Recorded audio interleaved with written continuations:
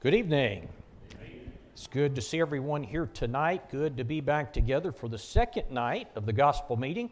It's so very unusual doing meetings this way when we're used to going Sunday, Monday, Tuesday, Wednesday, because it is almost halfway over and it seems like we just got started. But it's good to be here with you tonight. My wife is not with me tonight. She battles migraines and she's been fighting one today. So my dad has come along with me, but please remember my wife in your prayers.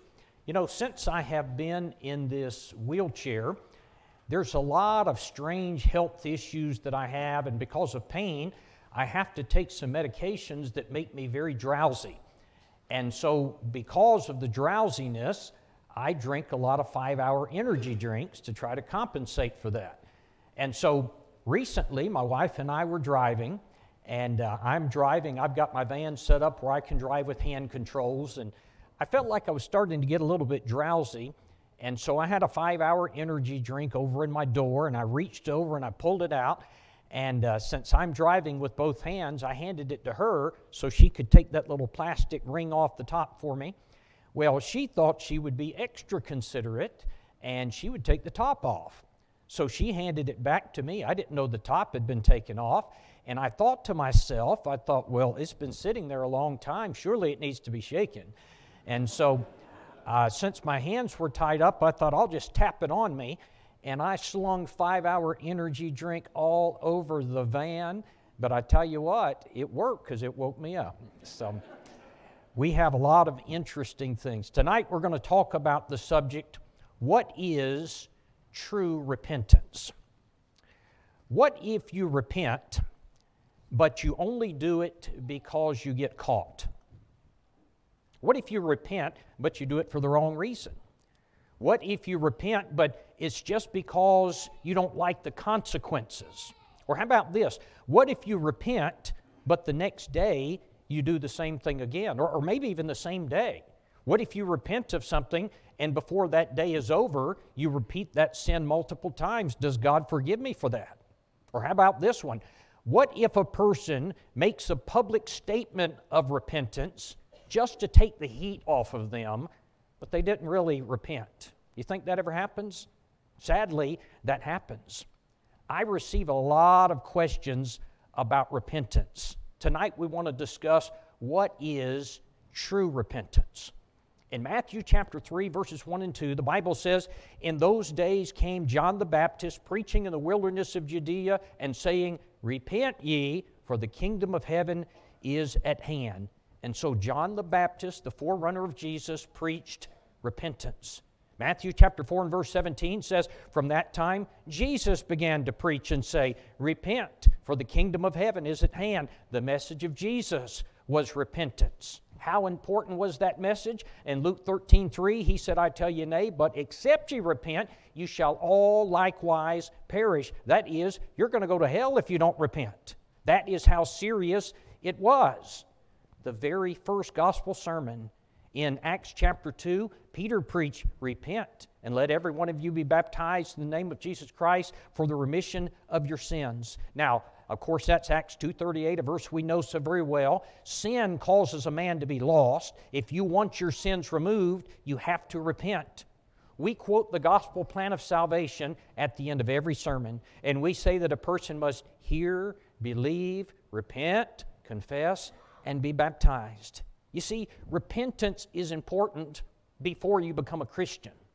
But repentance is also important after you become a Christian. Because after we become children of God, we could still lose our souls. You remember in Acts chapter 8, Simon the sorcerer, he obeyed the gospel, he became a Christian, he sinned, and Peter said to him in Acts 8:22, "Repent therefore of this thy wickedness, and pray to God if perhaps the thought of thy soul will be forgiven thee." What did he say? You've got to repent. Repentance is important before you become a Christian. Repentance is important after you become a Christian. But sadly, I believe there are many people who don't understand repentance. I grew up in the Lord's church, and I was baptized at a very young age. And in the beginning, I was very faithful for several years. But I got into my late teens and my early 20s, and I ceased to be faithful. I would still attend. I would go to church, and, I would kind of go through the motions. I wanted to give off the impression to people that I was living right, but I never studied my Bible. I never tried to teach anyone else. I would throw a small amount of money in the plate on the Lord's Day, certainly not as I prospered. I partook of the Lord's Supper, but I certainly was not faithful. And if I thought I could get away with it, I wouldn't even attend if I thought no one would notice. But what it amounted to is I was putting zero effort into my Christianity. But I would do something that was very strange, because I would go to bed at night and I would pray, Lord, please forgive me of the sins that I've committed today. Now, I really had absolutely no intention of stopping those sins. I was going to live the next day just like I had lived today, but somehow it made me feel better. It eased my conscience. When I got into my early 20s, I joined the military. I was in the Air Force. I was stationed at Langley Air Force Base, Virginia. I came under the influence of the military lifestyle, and I really wasn't faithful. As a matter of fact, during that time, I was doing a number of things that were wicked, and I knew good and well they were wicked. But still, I would go to bed at night, and I would pray, Lord, please forgive me of my sins. Made me feel better. During that time, a friend of mine who was a faithful member of the church gave me a copy of a book that had been released round about that time. It was a big, thick, red book called Behold the Pattern. Maybe some of you remember that book. For whatever reason, though I wasn't faithful, I started reading that book. So I'd go to bed at night and I would read it. The last chapter in that book was on repentance. And so when I went through and I read the chapter on repentance, I understood, or I came to understand, that I really had not been properly practicing and that I really had not even understood repentance. I want you to hold that thought, because I'm going to come back to it at the end of the sermon. Brethren, I don't believe that I am the only person who's had a problem understanding repentance. Several years ago, I was in Pensacola, Florida. I was visiting with some members of the church, and there was a brother there. I think he was a deacon in the church. And in our conversation, he told me about a particular sin that he had been engaged in on a daily basis. And he told me that recently he had been caught engaging in that sin. And so because of that, he said that he made a public confession. Now, he explained to me that he didn't stop the sin, but he made a public confession of the sin. And I thought about that, and I thought, this brother really doesn't understand repentance. I frequently hear people define repentance this way. They say repentance means to stop sinning. But a person could stop sinning without repenting. A person could stop smoking because his doctor says it's going to kill you, and so he says, okay, I stop, but he doesn't really repent. Sometimes people define repentance this way. They will say repentance is a 180-degree turn in your behavior. But again, that's not right. A man who cheats on his taxes might make a 180-degree turn and stop cheating. Maybe he thinks the IRS is about to catch him, and so he stops. But he doesn't really repent. So I want to begin tonight and define repentance. And I want you to watch this carefully, because this definition is going to trace the rest of our sermon tonight.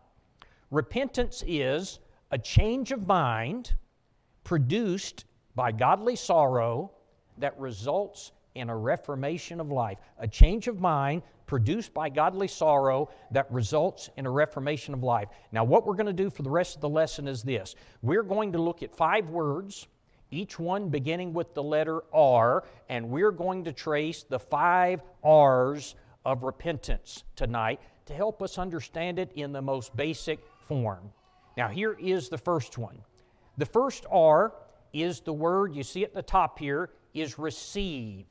The first thing a person has to do is he has to receive the information that he's a sinner. He needs to receive the information that he needs to repent. Again, when you read the gospel accounts, how did Jesus begin his preaching? Matthew 4:17. From that time, Jesus began to preach and say, repent, for the kingdom of heaven is at hand. How did John begin his preaching? Matthew 3:1. In those days came John the Baptist preaching in the wilderness of Judea and saying, repent ye, for the kingdom of heaven is at hand. The process of salvation begins with the information that you need to repent. It's interesting because I did a Google search a while back on the word repentance. And you know, on Google, you'll get a page that will show up, and you click second page. Well, the first page of listings, there were some sites by denominational preachers, and they had some interesting quotes about repentance. I want you to listen to this one. One denominational preacher said, "Whatever happened to repentance? You rarely hear the word mentioned in most churches these days, even Baptists, Pentecostals, or evangelical circles. Pastors nowadays seldom call for their congregations to sorrow over sin, to mourn and grieve over wounding Christ by their wickedness. Instead, the message we hear from pulpits today is, just believe, accept Christ, and you'll be saved." And he goes on to say this. He says, in many places today, they are teaching salvation without sorrow. He said they skip right on to how to be saved without first convicting the individual that he is a sinner, without first teaching godly sorrow. Now, of course, he's mistaken about there being salvation in these churches, and he's mistaken about how to be saved, but he makes a good point about repentance. Brethren, there is no such thing as salvation without sorrow. Now, where does that sorrow come from? It comes from someone teaching me that I am a sinner, that I have done things worthy of hell. It's what sometimes we call negative preaching. You know, in Acts chapter 2, Peter preached that message on the day of Pentecost, and the Bible says it pricked their hearts. That is, it cut their hearts. That is, he said to them, "You crucified the Christ." Ladies and gentlemen, gospel preaching has got to step on toes. Wrong has to be pointed out. People have to be made to feel ashamed for what they have done. How are you going to get a person to repent of stealing? You first have to tell them that's wrong. That is sinful. How are you going to get people to repent of having sex before marriage? You've got to tell them that it's evil, that it is sinful, and that they will lose their soul for it. And so what we're saying is this: you have got to preach on the consequences of sin, about how evil it is, about how horrible hell is, and then you preach that God loves them and what Jesus has done for them so that they can be spared from their evil deeds. But this whole process starts with receiving the information. Now here is the second one. The second R is the word remorse. Now, this is the reaction to the message. Once I receive the message that I have been living in open rebellion to God, that I have sinned against the Lord who died for me, it creates in me sorrow. Peter said, "You have crucified the Christ," and the Bible says the Jews were cut to the heart. They received this information that created remorse in the hearer. It created sorrow in the hearer. This is 2 Corinthians 7 and verse 10. The Bible says, "For godly sorrow works repentance unto salvation, not to be repented of, but the sorrow of the world works death." Now, there are three things I want you to notice from 2 Corinthians 7:10. The first one is this: sorrow is not repentance. The Bible says godly sorrow brings repentance. Sometimes I hear people and they think that sorrow is repentance. Sorrow is not repentance. Sorrow brings repentance. Secondly, I learned from 2 Corinthians 7:10 that there is such a thing as godly sorrow. You know, after Peter denied the Lord 3 times in Matthew 26:75, the Bible says that Peter went out and he wept bitterly. He had godly sorrow. He said, "I am sorry that I have done this evil. I'm sorry that I sinned against my Lord. I'm sorry that I've sinned against heaven. I'm sorry that I placed my soul in jeopardy." Peter was sorry, and that sorrow caused him to fix the situation.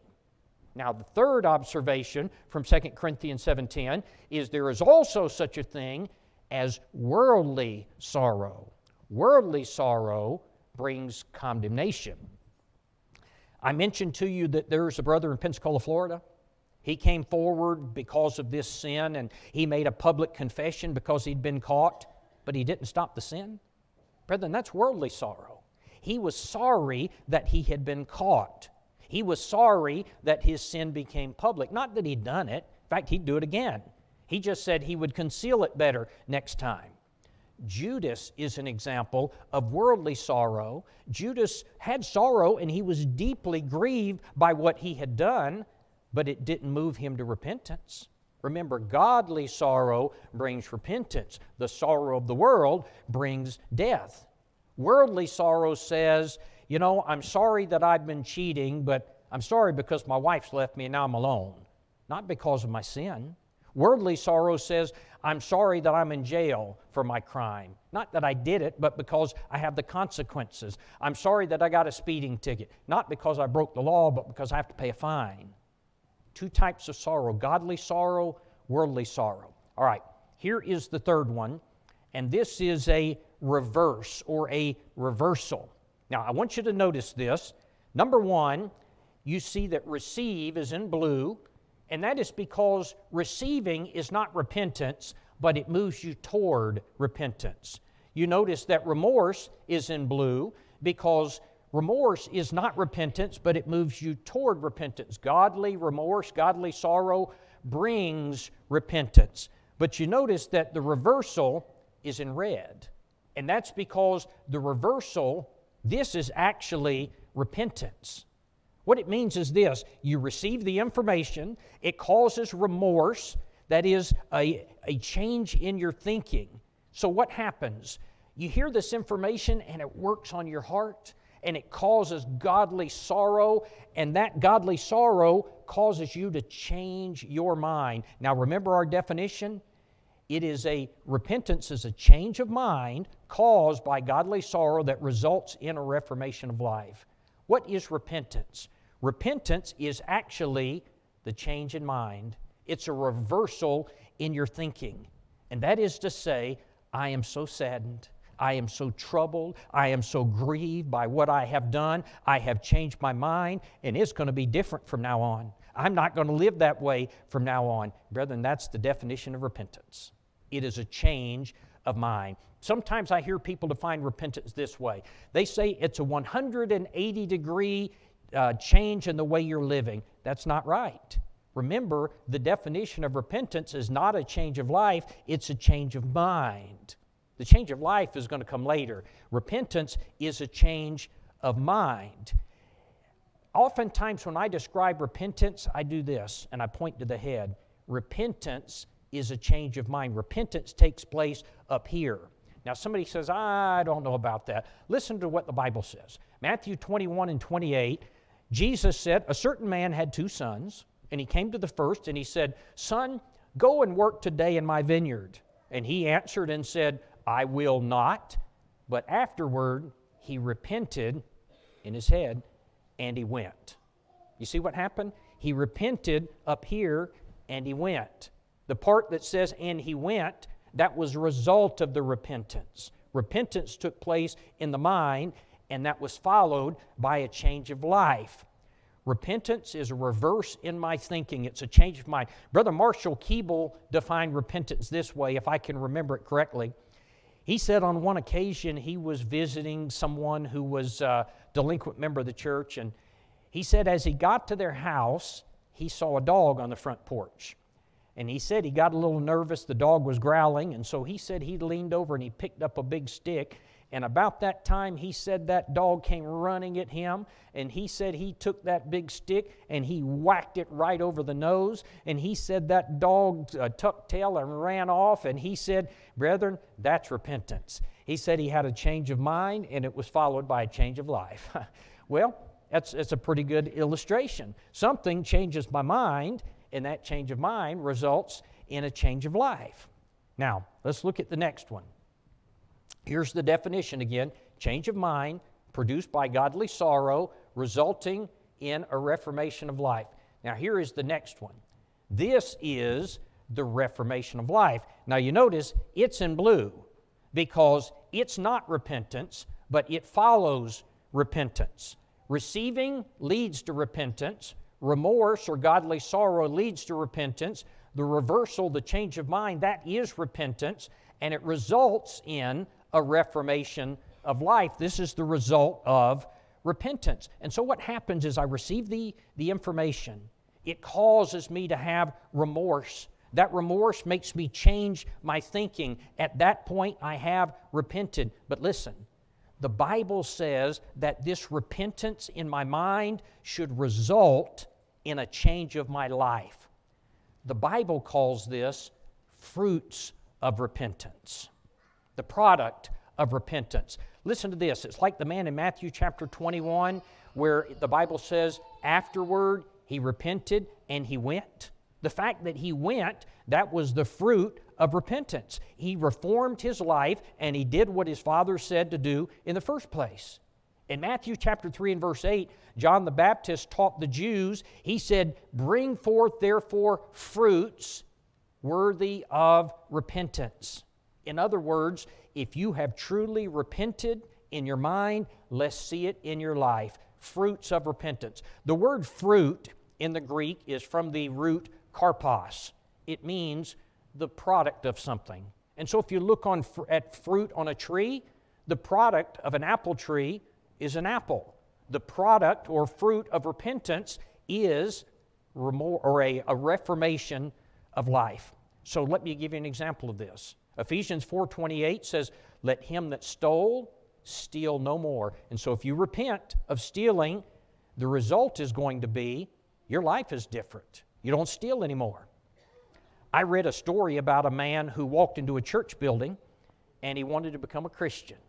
And so he went in to meet with the preacher and he said, preacher, I want to become a Christian, but I've got a problem. And the problem is I've been stealing from my employer. And the preacher said, well, how much have you stolen? And the man said, I don't really know. I haven't been keeping track of it. And the preacher said, do you think it was maybe $1,500? And the man said, that's probably pretty close. And so the preacher said, I tell you what you do. Next year, steal only 1,000. And the year after that, steal only 500. And that way you can wean yourself off of it. And he said, if your employer catches you in the meantime, tell him you're in the process of being converted. Now, he said that to make a point. And the point is, that's not how it works. The Bible said, let him that stole steal no more. If you change your mind, you change your life. You change your mind, you're going to have a reformation. You're going to be different. You're going to live differently. Sometimes I think you can tell something about a person's repentance by his reformation of life. Let me give you an example of this. A man repents of drinking alcohol, but he keeps a pint in his glove box just in case he changes his mind. He really hasn't repented because he's thinking, I might want to go back and get that again.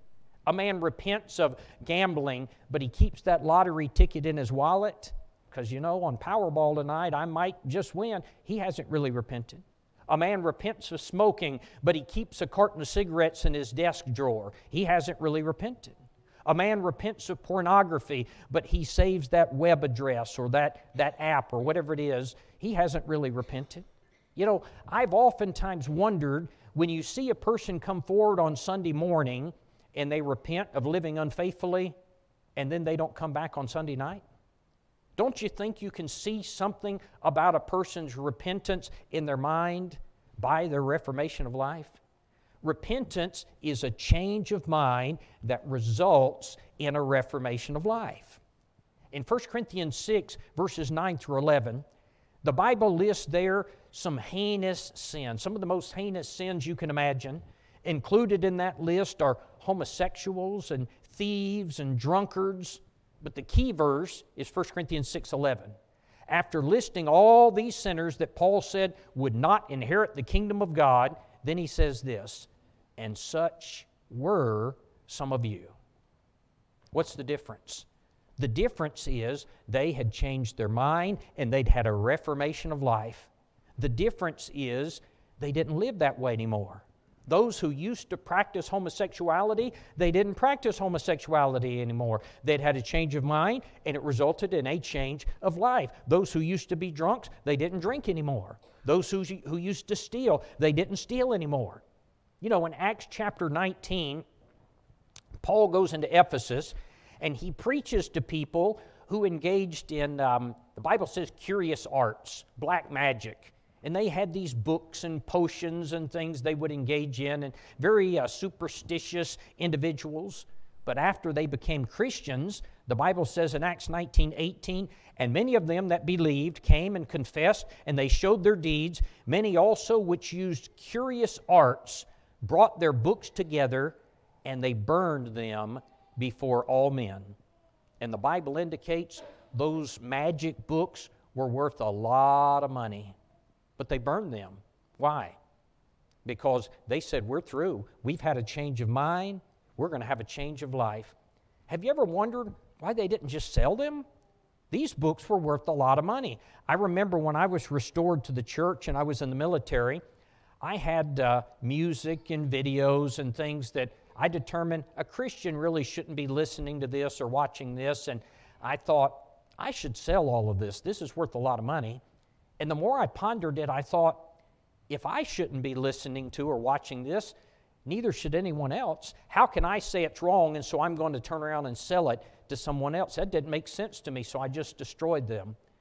Isn't that what happened to these people? They said it's worth a lot of money, but they burned them in the sight of all men. And so the reformation of life means this. It is a discontinuing of one's former practices. It means if you used to use foul language and you repent, you have a change of mind, you don't talk that way anymore. You have a change of life. If you used to cheat on your taxes, you don't do that anymore. If you used to go out after work and have a few beers with your friends, you don't do that anymore. Now here is the fifth one, and this is restitution. Now again, receiving is blue. It leads you to repentance. Remorse is godly sorrow. It leads to repentance. The reversal is the change that is repentance that causes you to have a reformation of life. And then finally, restitution. Restitution is not repentance, but it is the result of repentance. Now, what is restitution? Repentance has taken place. It results in a reformation of my life. Finally, we have restitution. What is restitution, and what in the world does it have to do with repentance? Restitution means restoring that which belongs to another, giving back, replacing, or repaying. Simply stated, it means this. It means you're going to pay back that which you have taken wrongly. It means if you have cheated somebody out of money, you're going to pay it back to them. It means if you have taken that which did not belong to you, you're going to give it back. Really, it means this. You are trying to right the wrong that you have done. You're trying to undo the bad that you have done. Now, what does that have to do with repentance? Brethren, it is the natural response to it. That is to say, if you truly have godly sorrow for your actions, and you truly have had a reformation of your life, restitution just naturally is going to follow. That is, I am so torn up about what I have done, I want to fix it. So if I stole money and I've got a change of mind and I've got godly sorrow, I am thinking to myself, oh, I'm sorry that I did that. I'm not going to do it anymore. I'm going to give that money back. It's the natural response to it. Years ago, when I first started preaching, I was at a little country church in Alabama, and it was one Friday night. I was working late, and I didn't finish my sermon, and so I told my wife, I'm going to go back over on, I tried not to work Saturday, but I said I'm going to go back on Saturday and finish. So I got to the building on Saturday morning, and when I pulled up, the doorknob was laying on the ground, and I thought, what in the world? So I walked in the building, and I walked down the stairs into the basement where my office was, and when I got down there, my office door was laying on the floor. And I thought, I was so puzzled. I was thinking, what is going on? I just wasn't putting it together. So I walked in my office, and my stereo was gone, and my computer, which wasn't much of a computer back in those days, but it was gone. The audio equipment in the auditorium, it was gone. Someone had robbed us. A couple of weeks passed, and the sheriff ended up pulling over somebody in the county there, and they found out when they searched their vehicle that some of my equipment was still in the trunk of their car. They arrested this person. After that person was in the jail, I was at the church building one day and I got a call from the chaplain. And the chaplain said, this man who has been arrested says he's sorry and he would like to come to your church and apologize. He said, as a matter of fact, he's robbed like 19 churches in this county, and he is going around one by one and apologizing to each one. And so I asked the elders, I said, is it okay for him to come and speak? And they said, there's no telling what he might get up and say. They said, we don't think we want to allow that to happen. But you know what question was on my mind? If he has truly repented, where's my computer? Right? Where is there some sort of agreement to pay me back? He's going to make installments. If a person is truly repented and he's had a change of mind, that person should be saying, I want to make this thing right with you. Why would I think that? Because that is the natural response to that. Incidentally, some time passed and I ran into the sheriff in a local hamburger joint, and he told me every denomination at which that man went and spoke, after he said that he was sorry, they dropped the charges, and we did not. It was only our congregation that kept the charges there and resulted in that man being prosecuted because of those thefts. About 20 years passed, and I went out to the mailbox one day, and I had a check for several $1,000s from the man that had robbed us, that he paid me back after all those years. And I was stunned. But you know what? When I saw that, I thought to myself, that man has truly had a change.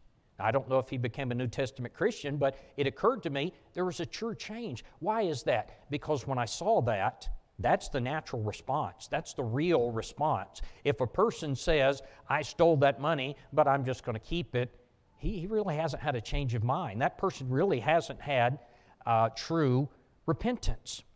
Now, you might say, all right, well, that kind of makes sense logically, but where do you find this in the Bible?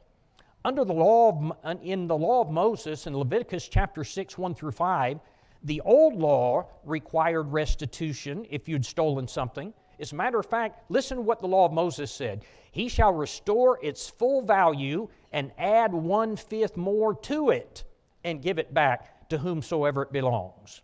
That is, the law of Moses said not only do you have to pay it back, you have to pay it back with interest. You've got to give back 1/5 more. You might remember in the New Testament, there was a man named Zacchaeus. When you think of Zacchaeus, what comes to your mind? Unfortunately, the thing that he's remembered for is the fact that he was short. How unfortunate, because he is such a good example of restitution. In Luke 19, this is what Zacchaeus said to Jesus. Lord, if I have taken anything wrongly from any man by false accusation, I restore to him fourfold. That is, Zacchaeus said, I'm going to pay him back 4 times the amount that I took. Why 4 times the amount? Did the law require that he pay back 4 times the amount? No, the law didn't require 4 times the amount. The law required that he was going to pay back 1/5 more. Why did he say that? Brethren, it was the natural response. The broken heart, the godly sorrow who says, I want to fix this. I have oftentimes heard Christians that will say things like this. Well, that was before I was a Christian. They think that because they dealt dishonestly with someone before they became a Christian, that they can just keep that money or whatever it was. But that's not right. Don't you see that true repentance motivates a person to want to take care of this? Now, I understand that restitution can't be made for all sins. If you murder somebody, you can't bring them back. You can't fix that. You can't restore that. But even then, maybe you can do something. I mean, maybe you could provide money for the family that's lost their breadwinner. But I know that if you've stolen money, you can pay it back. If you've stolen someone's good reputation by lying or gossiping, you can seek to undo that. You certainly can do those things. Now, at the beginning of the lesson, I started telling you my story, and I told you I was going to come back to it at the end. I told you that I was living an ungodly life. I would go to bed at night, and I would pray, Lord, please forgive me of my sins. I intended the next day to live exactly as I had that day, but it made me feel better to say, Lord, please forgive me. Someone gave me a copy of the book, Behold the Pattern. I got to the last chapter on repentance, and when I read it, I realized that what I was doing was not really repentance. Now, why is that? Because you can't ask God to forgive you for something that you don't intend to stop.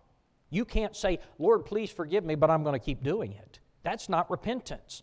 Repentance is godly sorrow that results in a change of mind, and you're going to say, I'm going to stop this. Now, might you stumble and do it again? Likely you will, but you can't say, Lord, please forgive me, when you have no intention of stopping it. When I realized this, I realized something else, and that is, I realized that I was going to go to hell. I was a Christian who was going to go to hell, and it made me sick to my stomach. And I would go to bed at night, and I would lay there, and I would toss and turn, and the acid was churning in my stomach, and I got to thinking to myself, all right, if I truly repent and I truly change my life, and I'm going to live differently tomorrow, then my coworkers, my fellow soldiers, they're going to think, what is going on with him? Has he lost his mind? I thought, I just can't do that. I just can't deal with the consequences. I knew there'd be restitution. I didn't want to have to deal with that. And so I didn't do it. And I would go to bed each night, and I would lay there, and I couldn't sleep, and it literally was making me so sick. I finally thought to myself, I got to make a change. Whatever it cost, whatever I have to do, I got to fix this. And I truly repented. And my coworkers said, what is going on with you, man? Have you lost your mind? All the things that I thought were going to happen, they happened. But I tell you what, I have never looked back, because I had peace in my heart that I was living right with God.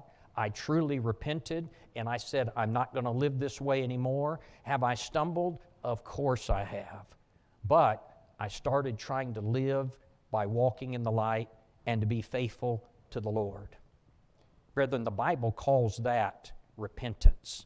It is a change of mind that results in a reformation of life. I don't believe that I'm the only one who has misunderstood repentance. And I don't believe I'm the only member of the church who has improperly practiced repentance.